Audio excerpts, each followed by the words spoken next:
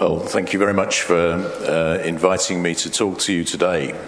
As you heard, I'm a dentist. I'm not a preacher. This isn't where I would usually stand on a Sunday. But I am on the speakers network for Mercy Ships, and I will go around and talk to various groups of people, of whom you kindly are one. So thank you very much for that. As you've heard, I live in Bexhill. I've worked in Bexhill for 30 years. For the past 6 years, though, I've been teaching dentistry for King's College London. So I've been teaching some final year students, trying to pass on those words of wisdom that I might vaguely have learnt over 30 years. So that's me.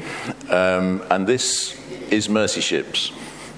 I was introduced to Mercy Ships in when the ship, well, not this ship, a different ship, was docked in Docklands in London, and they had an open day, and you could walk around the ship and see what they did. And I thought one day I will go back and help them.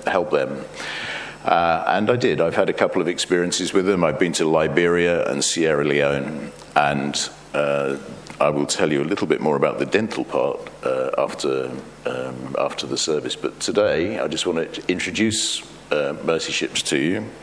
If I can make the slides move. What am I pointing this at? Oh, I have to switch it on. Good move. Thank you. Okay, so Africa Mercy, although we're called Mercy Ships, we have one ship at the moment, which was the picture that you saw up there. It's a converted rail ferry. All the sort of stats are up there, but it has its own water supply, everything. It becomes an independent hospital unit, which will go into a country, stay for about 10 months moored up in the docks, and people will come and receive treatment on that ship, usually surgical treatment, but other things are done. And effectively, it's operated independently of the country that's there, although there is an intergovernment agreement which allows it to operate, obviously. And that ship is manned by volunteers. Every single person on that ship is a volunteer, from the captain to the deckhands, from the chief surgeon to the person who cleans the tables in the dining room. Everybody is a volunteer. So 5 operating theatres, X-ray facilities, CT scanner, 70-bed ward.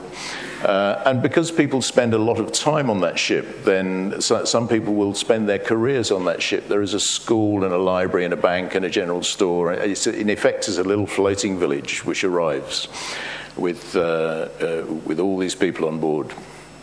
450 people at any one time. About 1,200 will pass through a year. We fly in, fly out again when we finished our stint. And as I say, everybody volunteers. It's a international charity, so 30 different nationalities. When I was there last, they had a number board up on the in the reception area, which showed the number of different nationalities that were on the ship at that time, and there was never less than 30, I beg your pardon. It was usually 34, 35, so huge numbers of different nationalities. The ship is currently in South Africa, down the bottom of the map there. For the past 18 months, it's been in Madagascar, which is that island to the east of Africa. It was originally, 18 months ago, going to be in Guinea, which is in West Africa. But because of the Ebola crisis, they decided that the ship was not an appropriate place to take the ship. It's not a medical facility, it's a surgical facility, and they couldn't risk taking the ship into an area of high infection like that. So the ship went off to Madagascar, where it hadn't been for about 20 years, and it stayed there it did 2 stints there for 18 months. The ship, as I say, is now in South Africa being refitted. And because it has to have just like your car, it has to be serviced every year. And in a few weeks' time, it will be moving up that west coast of Africa to Benin, which is a little country just between Ghana and Nigeria in West Africa. There will be an advanced crew there. There will be a crew of people who will be preparing the dock, preparing the rooms, preparing the facilities that the ship will need to make it work, to help it to work. And they will be advertising that the ship is coming. And they will be doing that on the radio, by word of mouth. However, they can advertise that the presence of the ship is there. And when the ship arrives, there will be crowds of people. They have what they call a screening day. And there are thousands of people turning up at those screening days. Let me just read you a press release. This was when the ship was in Pointe-Noire, which is in the Republic of Congo. And this was the screening day. More than 7,300 people queued from early morning at a local building in Pointe-Noire, which served as this year's screening day site. By the end of the day, 4,236 men, women and children were assessed as possible patients, and of that number, 1,326 received appointment cards to be seen by a surgeon or further evaluation during the ship's stay. Among the crowds, 4-year-old Emmanuel arrived at 5 a.m. in his parents' arms, struggling to breathe. For the past 2.5 years, his parents had been told that his problems were only malaria. Convinced that more was wrong with their son, the parents managed to get their son to Kinshasa in the Democratic Republic of Congo for a second opinion. Doctors discovered a tumour in Emmanuel's neck that was slowly suffocating him, but they were not able to provide treatment. On August the 9th, this was in 2013, Maurice, that was the dad, said he was at work in the port when he saw the Mercy ship arrive. "I knew God came with the ship," he said. Maurice and his wife counted down the number of days until the screening day. Emmanuel's surgery took place, and he was one of the first patients on board Africa Mercy in Central Africa. So there are stories, although the crowds come, it's individuals within the crowd who are obviously receiving treatment. This was in Madagascar. That is the queue for the dental clinic. So next time you have a dental appointment and there's only 2 or 3 people in the waiting room, just be very, very grateful. This was the queue for the dental clinic in Sierra Leone when I was there. And there would be hundreds on a Monday morning, and they would be initially screened and given a ticket to come back on a certain day in the week, and we would work our way through the patients that turned up. And these are the sorts of pictures you see on screening days. Thousands and thousands of people queuing to get to the ship.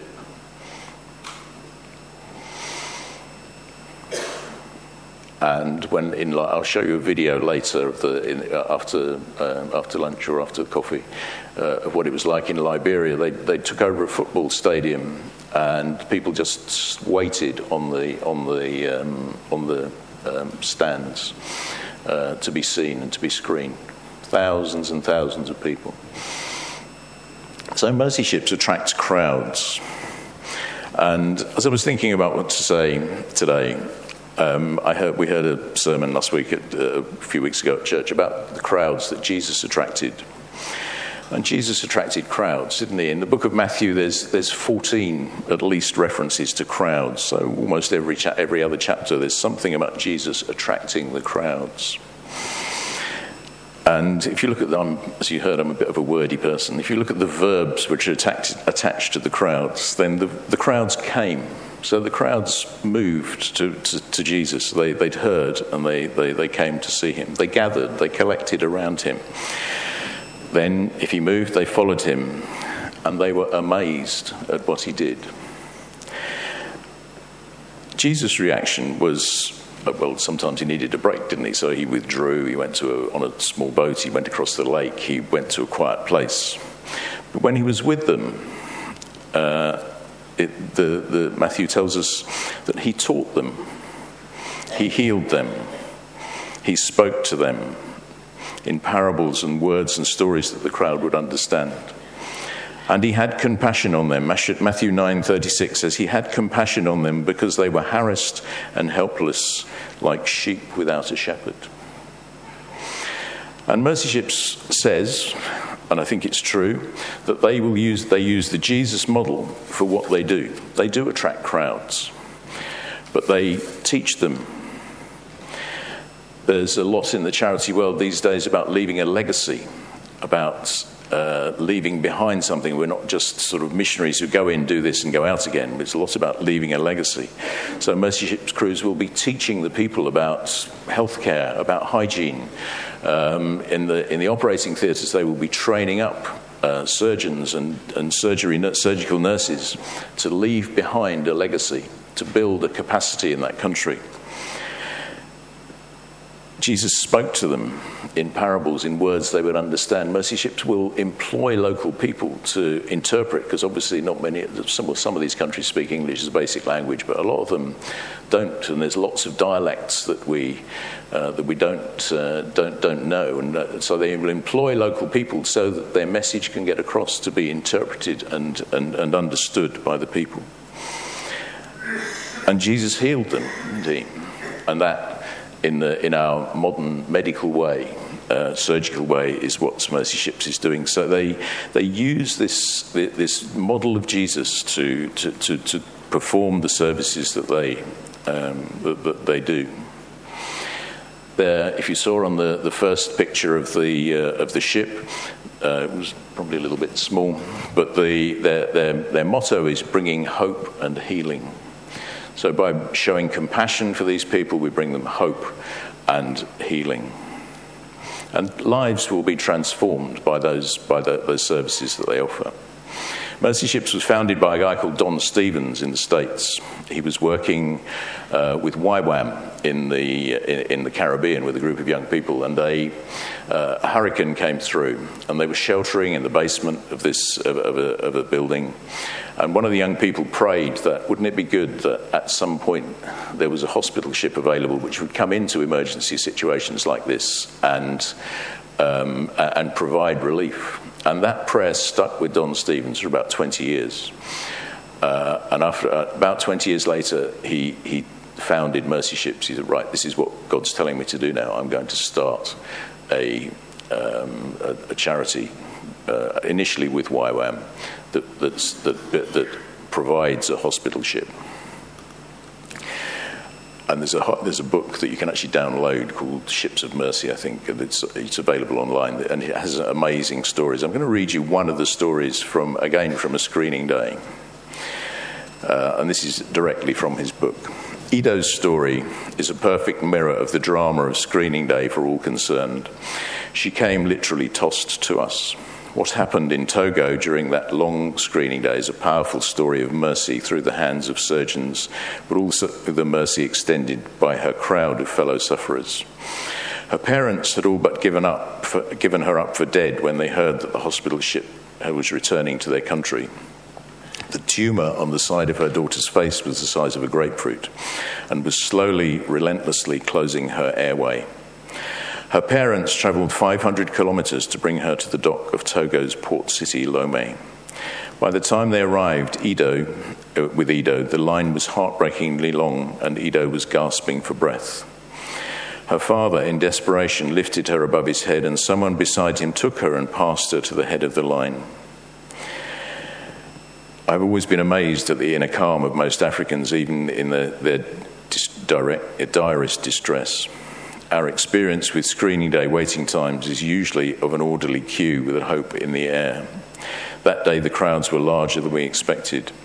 In 5 years since we last visited Togo, word had spread so far and wide that the city's officials were caught unprepared for the crush. The long line snaked back into the city and had become a massive crowd. And as the crowd was pressing dangerously up against the dock's fencing, we were forced to close the gates momentarily for crowd control. But then one of our security crew saw a child with a grotesque facial tumour being passed forward from the front towards the front above the crowd, person to person, hand to hand, and could hear her desperate gasps for breath. Everyone in that line was suffering beyond anything most people in the Western world can fathom. Yet these people instantly saw a child in even more desperate and immediate need of help. And as the crowd continued to push against the fence between the screening area and the line, One by one, those hands moved little Ido to the front and then over the fence into the waiting arms of John Serby, a Mercy Ships crew member. John took one look at Ido, heard her gasps, and rushed her to the surgeons who performed a tracheotomy. In the months ahead, Ido underwent a series of operations to correct the damage done to her tumour. Then one day, right before we sailed, she went home with her parents to grow up like any other normal child in Africa. And I don't know if you can see that, but that's actually an illustration from the book. The picture on the bottom left is her after surgery. The picture on the right-hand side, number 2, is her with the tumour on her face.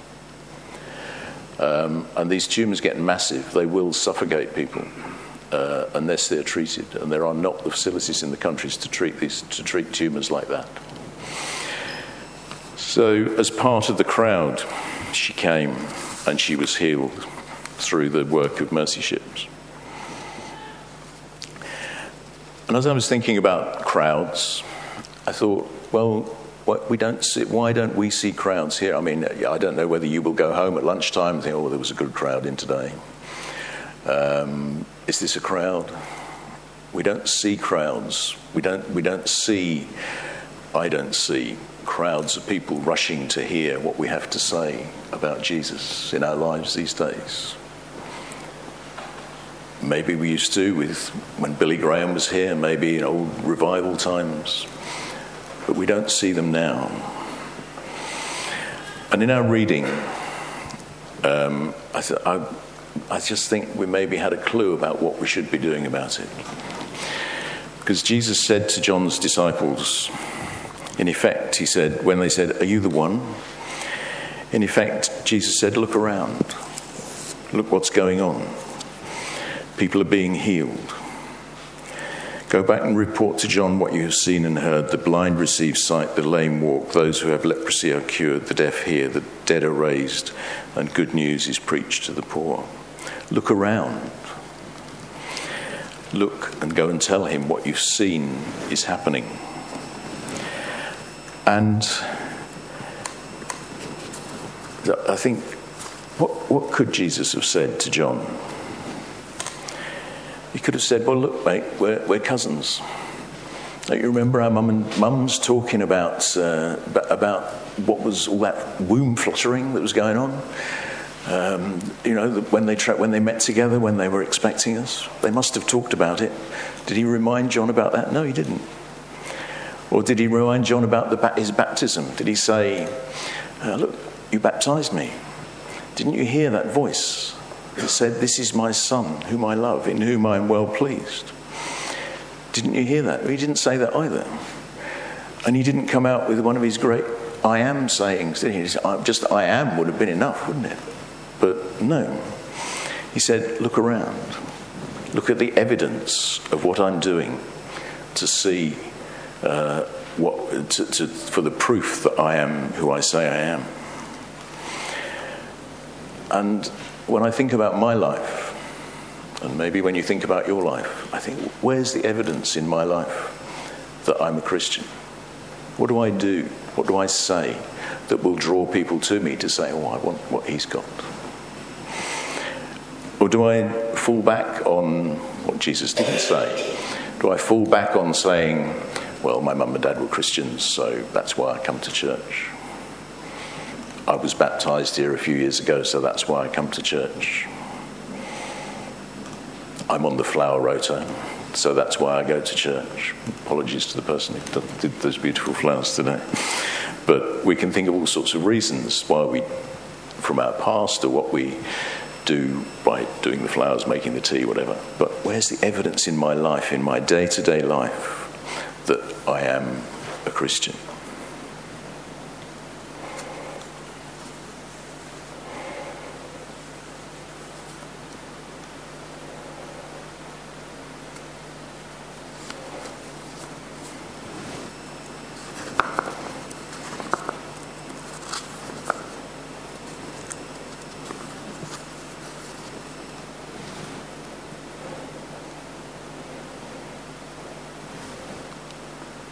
The little girl, Ido, in a village like that, where she came from, she would have been rejected. She would have been cast aside. In some places, children with cleft, if they're born with cleft lips, the midwives will take them and bury them alive because they have the touch of the devil. And yet, we know that's not true, don't we? That's not the touch of the devil. There's another story, the first story that I ever heard about mercy ships. When we went on that publicity day. It was about a lady who had walked for miles to get to the ship, probably days, and she was sitting on the dockside, covered with a headscarf. And as she sat there, people moved away from her because basically she stank, she smelt. And she smelt because she had a tumour on her head that had been there for 10 years and was now ridden with maggots and flies and was really not terribly nice.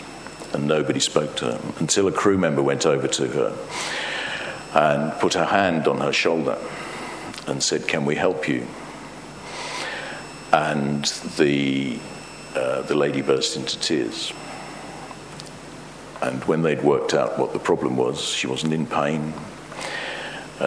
She didn't actually understand what the person had said. They had to go and find an interpreter to understand her dialect. When they understood what the problem was, she said nobody had touched her for 10 years because of her physical difficulties and the smell. She was taken on the ship, the tumour was removed, and she went back. And I wonder when her healing began. Did her healing begin with the hand on the shoulder? Or did her healing begin with the surgery? I think her healing began with the hand on the shoulder. And we all have hands. And we all have people that we can reach out to. And sometimes that's what people want. They just want to be talked to. They want to be touched. They want to be listened to. And in that little model, that little story, I think maybe we see what we could be doing to draw those crowds back in, to be showing that love and compassion that Jesus showed. I'm going to finish with a prayer. This is St. Teresa of Avila. Christ has no body now but yours, no hands, no feet on earth but yours. Yours are the eyes through which he looks compassion on this world. Yours are the feet with which he walks to do good. Yours are the hands through which he blesses all the world. Yours are the hands, yours are the feet, yours are the eyes. You are his body. Christ has no body on earth but yours.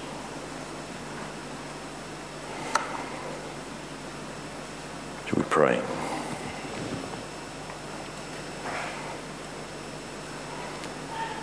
Father, we pray in our lives that we too can bring hope to people, bring healing to people, not in a physical way if we're not doctors or nurses or whatever, but we can bring healing to people by showing your love, by showing your compassion. We live in a world of multicultural, multi-faith, people living independently, working independently. Less and less people coming to our churches. And yet it's us who are your hands and your feet and your eyes and your arms. And we pray that we can this week maybe just challenge ourselves to find someone who needs your touch, someone who needs to know that they're loved. Help us, Lord, to reach out to others, just like that great big white ship goes into the harbour. Father, we pray that we can be that light, that salt and light to someone this week. In Jesus' name, amen.